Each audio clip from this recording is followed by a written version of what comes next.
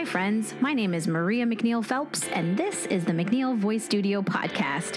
Here we'll be exploring the journey of discovering your true voice, whether it is exploring your purpose or calling or your speaking or singing voice. We're going to talk with others about their journey and look for inspiration and ways to fall in love with the process of self-discovery. So here we go.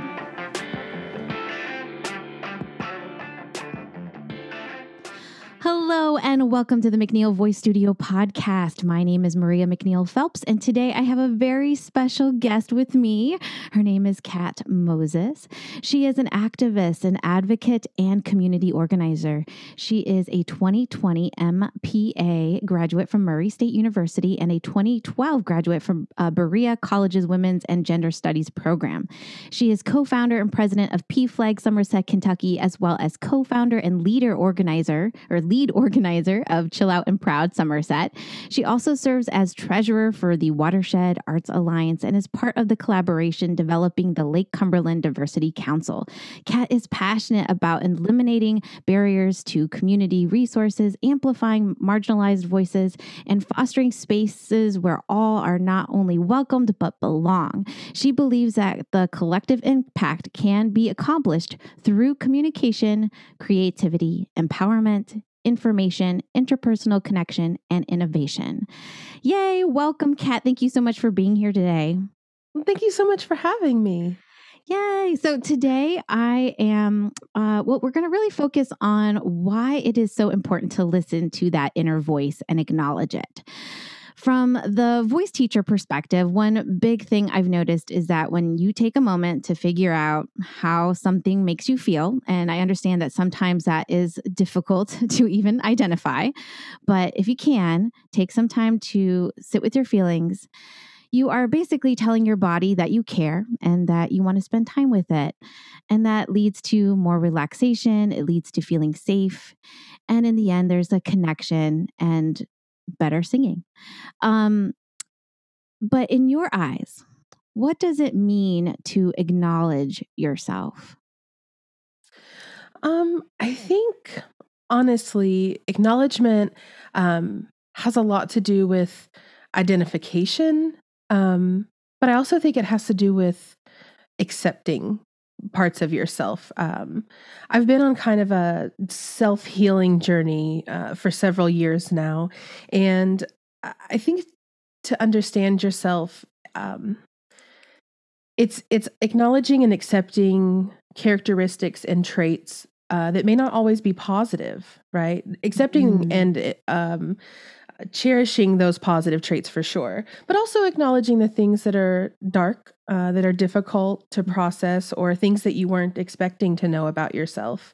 They talk a lot about shadow work, and that's kind of addressing those dark parts. But I think that as human beings, we are such complex creatures, right? We're complex plants with emotions. And I think that acknowledging and understanding who you are is the first step to really living a fulfilled life. Oh, I love that. So we're jumping out the gate here. Tell me a little bit about yourself. Like, tell me something about maybe perhaps a moment in your life that helped you find your purpose, your calling. Sure. I'm going to issue a little bit of a trigger warning and say that this is about assault for anyone who may be triggered by that topic.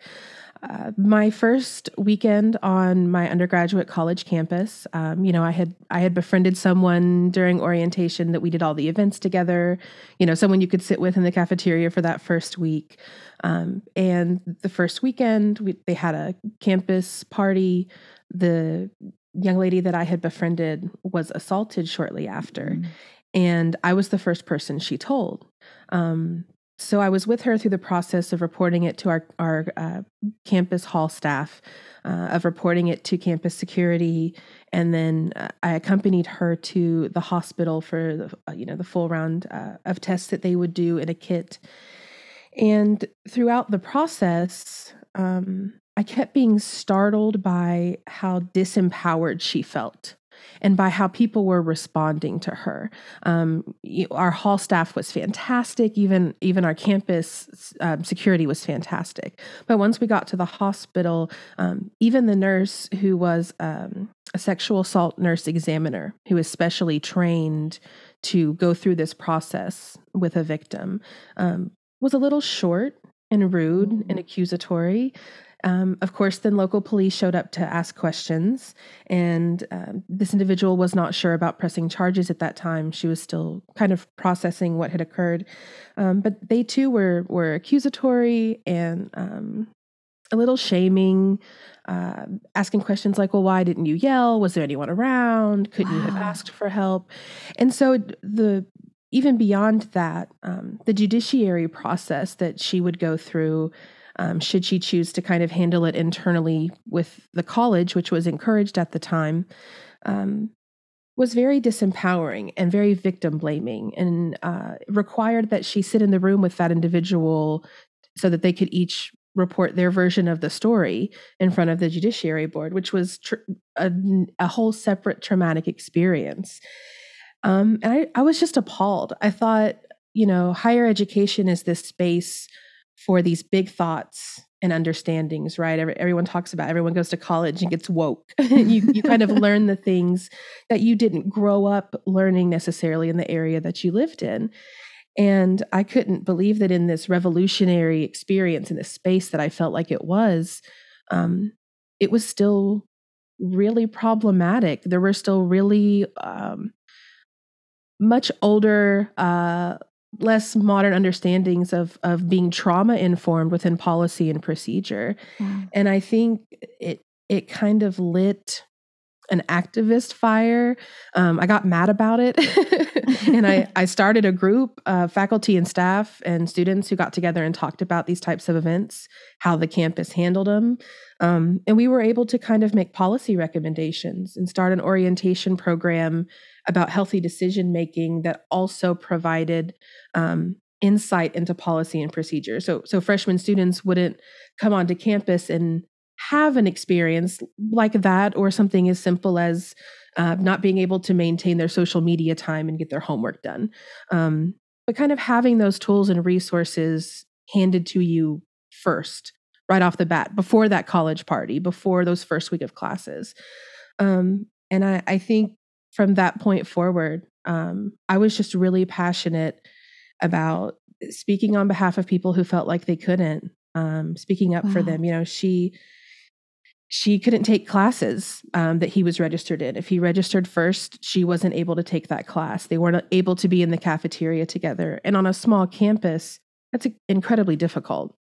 So I think from that point forward, just anyone who needed someone at their side, who wasn't, I guess, afraid or maybe in the space that they shared, to be able to speak up and say something and say, this is problematic. What can we do? Let's fix it. Let's not just be upset about it, but what can we do about it to change it? And that, I don't know, it's kind of just propelled from there. Wow. So, gosh, that's got to be a moment of like finding courage in yourself too, to stand up for these people. So was it anger that led to that courage? Like what helped you find courage to have that voice? I honestly think it was almost a final straw. By the time I was 18 years old, I knew that most of the women in my life, familial, friends, otherwise, had some sort of experience like that, harassment, assault, or where their power over their choice to say yes or have something happen to them was taken from them. And so the bravery and courage that they expelled every day, just waking up and doing life and trying to allow for forgiveness for themselves, and moving forward with courage and zest for life. That's what I thought was courageous and brave. I was in awe of them. I was in awe of her just coming back to campus and getting into her first week of classes. And I mean, that transition as a first-year college student is so difficult to begin with. Right. And then you add that layer to it, I can't imagine. I mean, I was with her and I still can't imagine internally what she must have been going through every step that she took on that campus all of the time. And she never received justice. And that's the part that I think is the anger igniting. And there was certainly a layer of anger, I think, as a college student. I had a professor tell me once, you're never going to change much if you always come into the room with your fists up in the air and your voice raised. And at the time I was mad about that. I was like, no, we should be able to do that. They should have to listen to us. But that kind of stuck with me. And throughout the years, I have learned that in various groups or in various spaces, there's kind of an art to that communication, to that tact, and building connections with people who don't see things the same way that you do, but being able to present information in a way that helps their empathy and understanding of something. Yeah. I had a college administrator say, oh, is assault really an issue on college campuses? I'm not familiar with the stats. Is that something that we really need to be concerned about? And I provided him with the stats at the time, which is 1 in 4 women on college campuses. And he himself had a daughter who was graduating high school and transitioning to a college campus. And so I implied, I'm sure that your daughter has a group of friends, 5 or 6, that she spent time with in high school. Imagine knowing that 1 or more of those young ladies will go to college and could potentially have that experience. And instead of him seeing things from an administrator's perspective, he was then able to think as a father, as a human being. I would never want someone else, of course not my daughter, to ever have that experience or be in a hostile environment that's not safe for them. Yeah. And so I think when we're able to have those difficult conversations, even when the people across the table don't see it the same way that we do, we're able to kind of establish a base level of humanity that I think we all universally share for each other, even though it manifests differently in policy and procedure, whether that be political, federal, institutional. Right. I think those conversations are more of what ignited my passion for it than anger even. Just seeing that there was power in that we had some level of control to change something. I love that. So from your experience, what happens with people who are silenced? Well, I think that there are several different responses, right? There are internal responses. Individuals who are silenced also often experience anxiety, grief, depression symptoms, because they're physically manifesting emotional symptoms because they're withholding something. They're not living their truth. They're not living authentically. I talk a lot about walking on eggshells, right? Trying to make sure that you're utilizing the right speech, or that you're presenting a certain way when you're afraid to be yourself in a space, whether that be because you're of a queer identity or because you're a person of color in a space that's predominantly white. We present ourselves in a way that makes us feel safe, but it's also detrimental to who we are as people.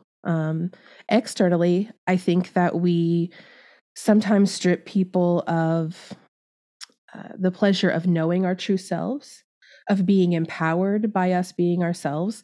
I think that a lot of times people forget that living your truth is a political statement.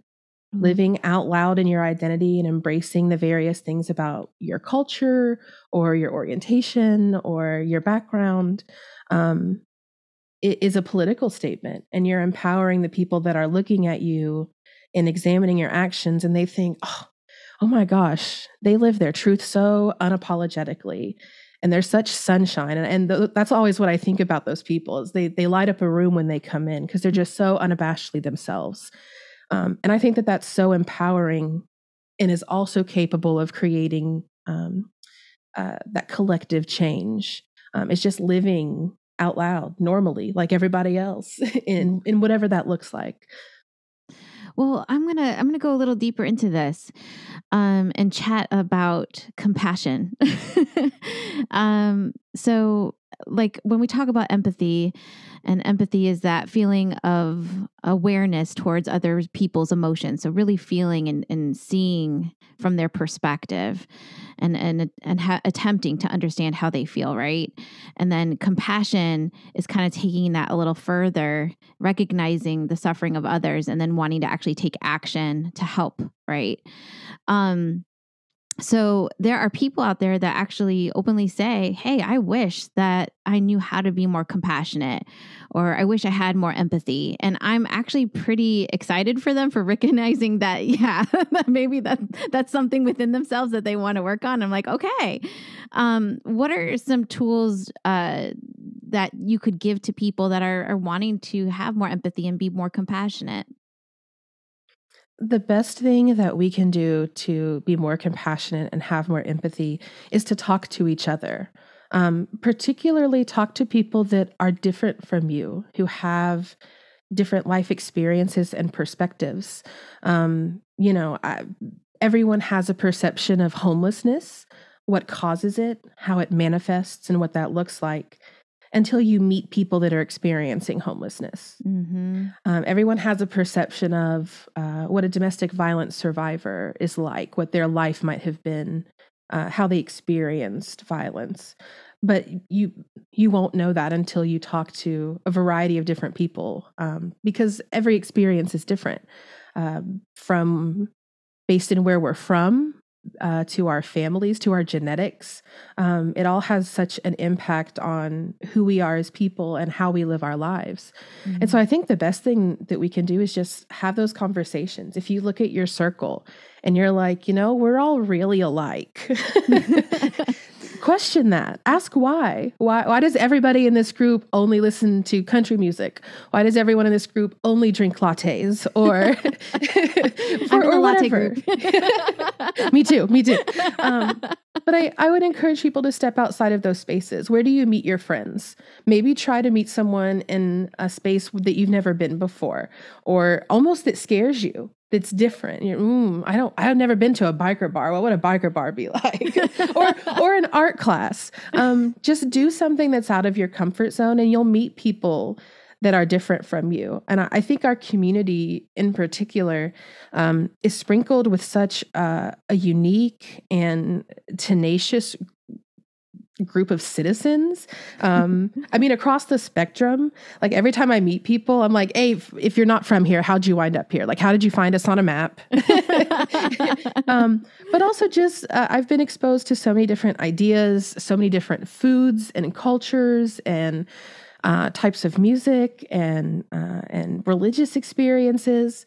And I think that is really what empowers me to kind of have hope in humanity and have hope in compassion and empathy. And that even when I don't fully understand the experience or what someone is going through, I have at least listened enough to them to know how they feel about it.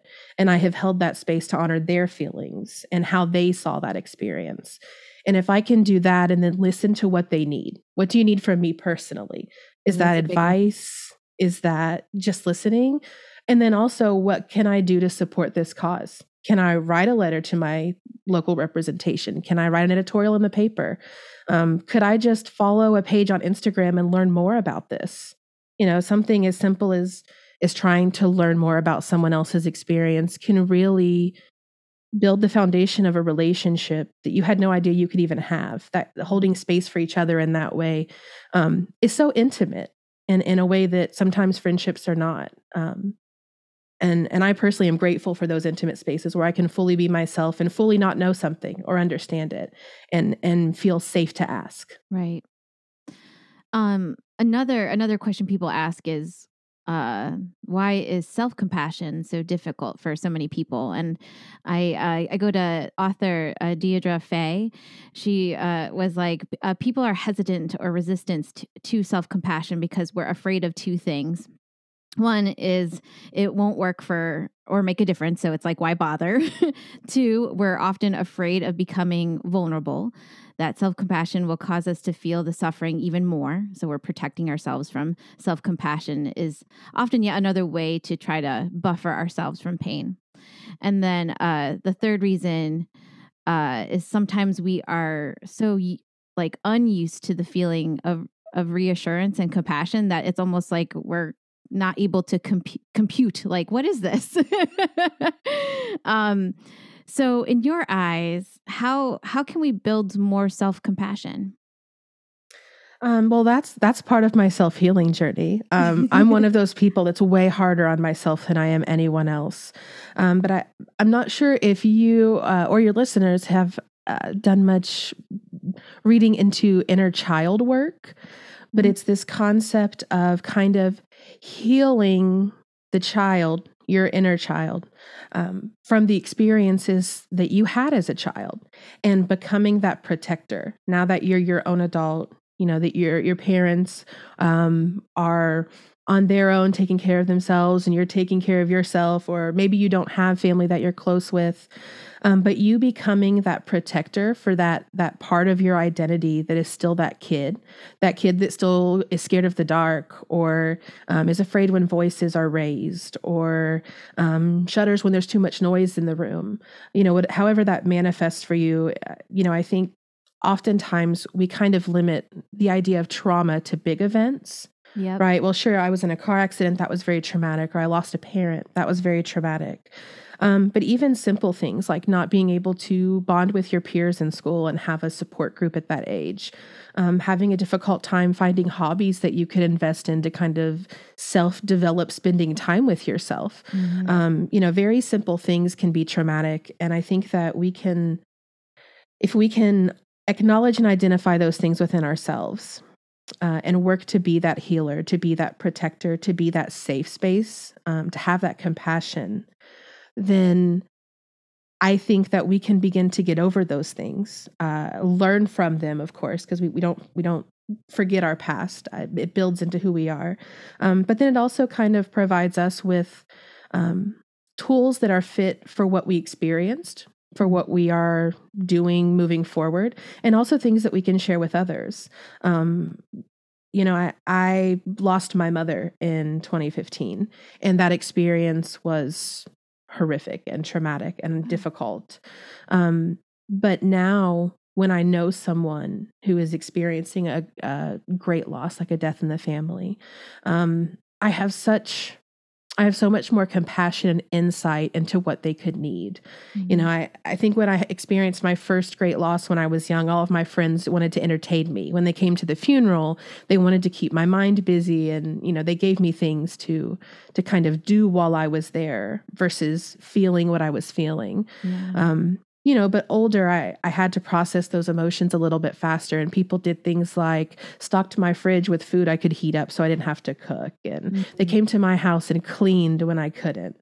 And I think that they knew to do that because they themselves had that experience. Yeah. And so now I'm able to offer that compassion and be that source of strength for people when they have those experiences, and kind of, I think that can be true of any experience that we have in life. And if you're able to help somebody along a difficult time, I mean, that almost makes some of the difficult times worth it. Yeah. Switching gears a little bit, let's go back into the activism part of what you do. What does it even mean to be an activist? Oh, well, I'm sure Webster's has a perfect definition for it. But in my mind, I call it fighting the good fight. Fighting the good fight to a more equal and equitable and just world for everybody, whether it be in our small community, whether it be in our state, or national. I think that a lot of folks kind of attach themselves to several causes, whatever strikes that fire in them. But for me, I think overall, just trying to witness a collective effort toward making the world a better place for everybody. Wow. In whatever way that looks like for you. So, and you're doing this. You're out there, and I hope so. And it's awesome. So tell me a little bit more about PFLAG Somerset, Kentucky, and the Chill Out and Proud Somerset. Sure. So PFLAG Somerset, Kentucky is a chapter of PFLAG National.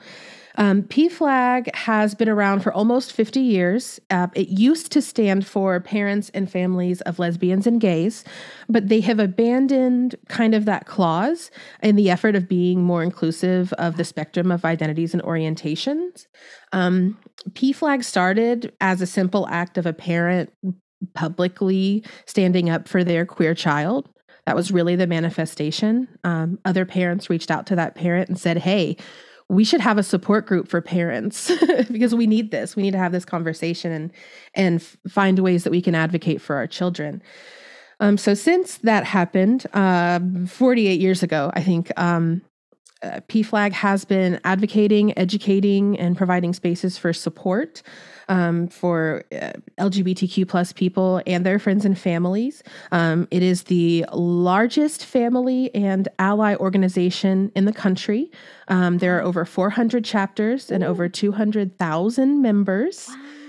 And the manifestation of PFLAG sort of came from the failed fairness ordinance in Somerset. Okay. Yes, Ron Kidd is the individual who reached out to me after the fairness ordinance effort when our city council, only one member voted in favor of fairness ordinance, which would have provided employment and housing protections for LGBTQ plus individuals. So Ron reached out to me and said, I think we need visibility. I think we need support. I think we need advocacy. I want to start a PFLAG chapter. Let's have a chat. And he kind of brought several people from the community to a room together, and we started having a conversation and figuring out how you start a nonprofit, which was an interesting learning experience, but kind of came into my life at the perfect time. I was in another career transition and decided to go back to school and study public administration. And I did a nonprofit leadership concentration. Wow. So I was kind of learning the process while also fulfilling the process. It was interesting and difficult and fantastic. And then around the same time, people were very vocal on social media about wishing that there was more representation, wishing that there were more voices and more visibility. And this thought kept reverberating that they don't know we're here. The people in the community who are against this don't think that gay people are here, or they don't think we experience this level of discrimination. And so what can we do? And somebody said, we need to have a pride. And I was like, all right, let's do it. I'm that person. Let's quit talking about it. Let's do something about it. And I said, everybody meet me at the library in the community room at 5:00 on this date. And, there were 6 people that showed up. And we were like, well, we'll book a band and people can sell quilts and art and we'll call it a day. That'll be what it'll be. And, we scheduled a next meeting and I said, call your friends, call your gay friends, call your allied friends, call the people you think would want to have this conversation, would want to do this thing. And then the next time I showed up in that room, there were 50 people in it. Wow. And I was like, oh, are we doing this? Okay. And it manifested into Chill Out and Proud Somerset, which we're now on our planning period for our 3rd annual. And it was not just a couple bands and some people selling quilts. It was a large scale festival. We had bands booked all day and we had a drag show at Jarfly. And it kind of, I keep saying that our community, myself and everyone who was involved just so happened to be in the perfect space to manifest this thing. We keep saying it was a universe thing. It was meant to happen. We were just the vessels. But I think it was a time in which our community needed it and desired it. And there were just a group of people that happened to be in the room together that were really committed to seeing it happen. And so it's been, I think, it's been a huge blessing in my life personally. But I know that throughout our community, it's had significant impact as well, positively for sure, and also some negatively. We've had some resistance, but that's with progress comes backlash. That is a natural state of all the progress we've ever made in this nation. Yeah. Well, tell me a little bit about for those that may not understand what you're doing, what are some common misconceptions so that you can just be like, hey, this is not true.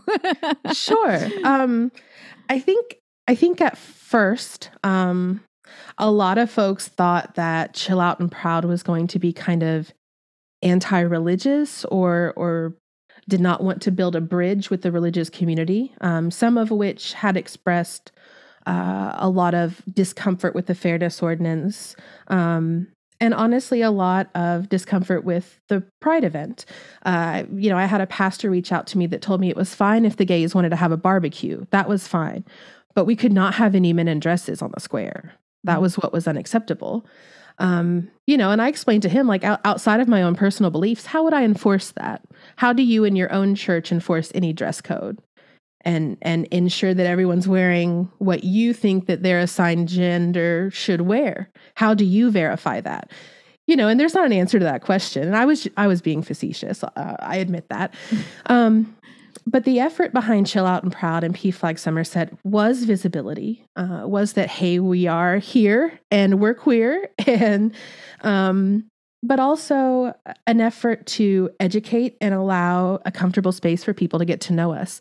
There were some people who came to Pride that weren't sure about it, that were a little uncomfortable, but they were curious and they wanted to see what this was about. I heard a story about a lady who was in her 40s and her mother was in her 70s.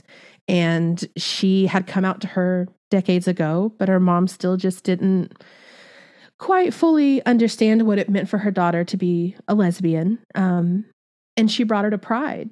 And her mom came to me and said, I can't believe that you did this. And I don't know if it's helping anyone else, but I understand now.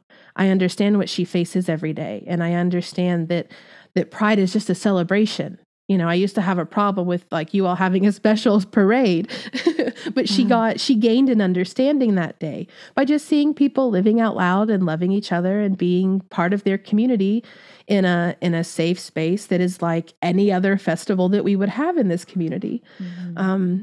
And so I think that there were a lot of misconceptions that we did not want to have some kind of relationship with religious institutions, with religious leaders.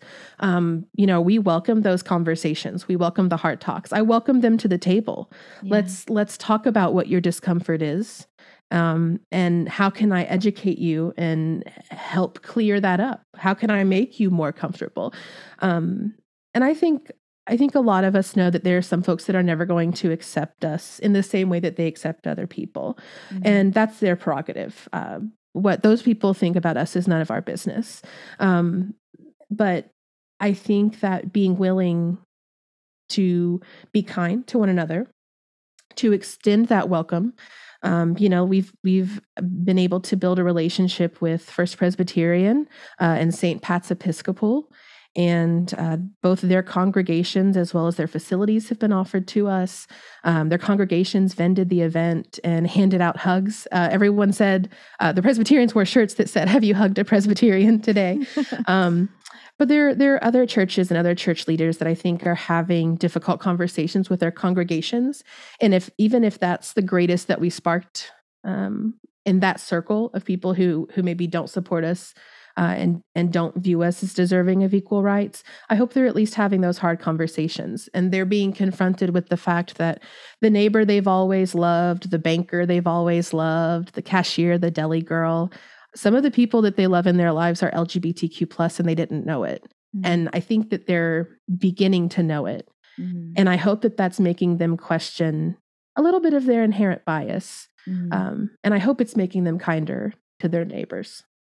Well, just from knowing you and the work that you've done, you are so welcoming and you really do lift every spirit that is around you. Just being in your presence is always just like, and I'm so thankful for your presence. What are, so I'm leading into just that feeling of empowerment. Like when I talk to you, you are always on a mission to help those find a voice. Or lift the voice. And so what are some ways people can feel empowered or make change? Well, I think them identifying how they wish to contribute, what they have to contribute to any cause. Some people prefer to be financial support. Some people prefer to be vocal support. Some people prefer to, sit quietly and post social media campaigns. I think knowing yourself and knowing what causes make you feel passionate will help lead you into knowing how you can contribute. There are lots of organizations and agencies in Somerset, as well as in the Lake Cumberland area, even more if you branch that out to statewide. And there's lots of opportunities to get involved, to volunteer in whatever sphere you're interested in. So I think just starting that research is a great first step. Seeing what you're passionate about and where you might be able to be involved. And then I think, too, being brave, being courageous, to step up in spaces that are not traditionally activist spaces. Mm-hmm. So I when I was graduating my undergraduate degree, I was looking for a feminist job. That's what I kept telling my professors. Well, I'm looking for like a feminist job, a feminist space. And my professor said, you don't have to find a space that is inherently feminist for yourself. You need to take your feminism and put it in whatever space you inhabit, right? If it's not there, bring it to that space. So something as simple as challenging your coworker who sits next to you and maybe makes inappropriate jokes about any demographic of people. If you look at them and say, why is that funny? Like, explain it to me. Why is that funny to you? And like, let's talk about it. Let's have that hard conversation. Even that can be activist work. That can be really impactful and powerful because someone might be a little bit more comfortable in disclosing their truth to you in that moment, right? It's just you and one other person. It's not like a line of people at a protest and the other side of the line of people at a protest, which is different. It might be a safer space for that person to admit, oh, I don't really know why that's funny. My dad told me that joke and he laughed. And so I tell it and people laugh, but I guess it is kind of mean. Even if they just question themselves in that moment, even if they tell the joke again, you've planted that seed. And every time they tell it, they're going to think about you. And so I think simple moments like that can also be a great starting point. Having hard conversations at the table with your family and saying, that can be some of the hardest. But again, some of the most impactful. And I think it is harder for people to not have compassion and be kind in those conversations when they love you. Yeah. Right? I'm going to have a much more compassionate conversation with my family at the table than I would have at strangers while we're screaming at each other from across the line at a protest.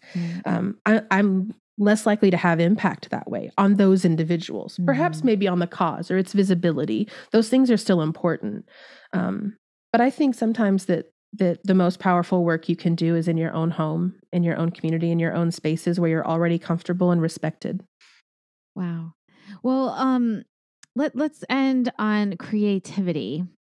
So how does creativity and activism work together? Oh, well, I think activism stems from inherent creativity, right?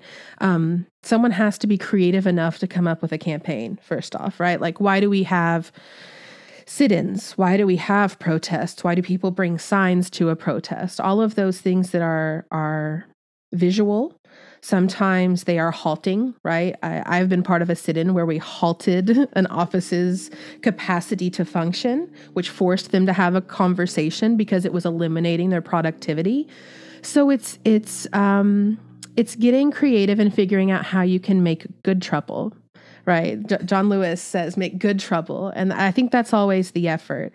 With Chill Out and Proud, the first year we got creative. We did a lot of background research on venues and discovered that the Judicial Center Plaza required us to call and leave a name, a number, and a title of an event.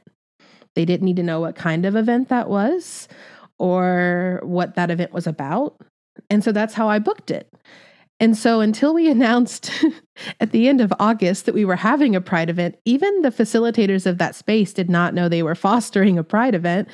They just thought they were fostering a festival, which it was, but it was just also a Pride festival. But I just left that word out, right? That was creative. Us being very quiet about our planning process. There was a very kind of closed group that do details up until we made it public. That was creatively preventing some hurdles that might have existed if people had had a longer time to plan, perhaps resistance to it. So I think the protesters who came were creative. They brought sound systems and tried to be louder than us. So even their level of activism that they felt they were participating in required some level of creativity. So I think it's figuring out the purpose of your activism. What are you trying to accomplish with this act? What are you trying to infiltrate or halt or disrupt? And how can you best do that? And how can you best do that and maybe not get caught, or maybe ensure that it's legal? There's a variety of limits that activists have to set on themselves. Like when you protest, you have to know the city ordinance. Mm-hmm. Do you have to protest on the sidewalk? Can you be in the grass? Don't be in the streets. That's true everywhere, folks. I participated in Occupy Wall Street in New York City, and they go through trainings. Mm-hmm. That kind of activist level or large scale level of activist work. They put everybody together and say, these are the things you can't do mm-hmm. to prevent being arrested. So it's identifying those limits and figuring out how you can walk very creatively between the lines sometimes. So I think all aspects of it, but also art, right? Art is inherently a reflection of life, which is inherently political and value-based and morally conscious and even morally self-conscious, I think. Mm-hmm. So I think that in general, art is a great way to be an activist, to protest things, or to utilize your voice in a way that maybe doesn't require you actually expelling your voice, in whatever way that looks like, that. Yeah. So yeah, creativity and activism, I think they're the same thing. I know. I feel like creativity is in like everything that we do, see, but it's always interesting to see how people extend that with how they identify themselves. And so it's just wonderful. And I just want to thank you for chatting with me this afternoon. Well, thank you for having me. So you have an event coming up, right? So do you want to give a little promo for your event? Yes, absolutely. The third annual Chill Out and Proud event will be held on October 2nd, 2021 at Festival Field at Somerset Community College. That is pending local, state, CDC, and institution-based COVID-19 guidelines. If it's deemed safe to have an in-person event on a large scale outdoors, we will be doing that. However, we have a strong virtual contingency. So either way, mark your calendars for that weekend. We'll be having a ball. There will be music and drag and art. And if we're in person, lots of food and kind of a larger space for us to expand our activities and things. So we're really excited. We're excited for this year. Yay. Well, and everybody, that's in Somerset, Kentucky. And thank you, friends, for so much for joining me today. And you can find Kat on Facebook, Instagram, and LinkedIn. Kat, is there anywhere else listeners can find you? Well, you can follow PFLAG Somerset, Kentucky on Facebook, Chill Out and Proud Somerset on Facebook and Instagram. And then we also have a website, which is PFLAG Somerset. PFlagSomerset.org. There's no KY at the end, folks. PFlagSomerset.org. And that will have all of the event information for Chill Out and Proud as well. So go check that out. And thank you, friends, for listening. And I will be here again next month. Bye. Thank you, friends, for listening in this month, and thanks again to Kat for joining me. You definitely want to go over to the Patreon page to check out the Patreon Podcast After Show. This month, we even get a little furry feline visitor, so head on over to Patreon. It's loads of fun. Also, as always, big shout out to Brooke Galloway for our podcast music. If you feel like you've got an interesting perspective to share in regards to singing or finding your purpose, feel free to reach out to me. I'm always looking to meet new people and learn about different perspectives in the world. So just head on over to McNeilVoiceStudio.com, go to the podcast page, and message me. I'd love to hear from you. Okay, friends, until next month, stay tuned.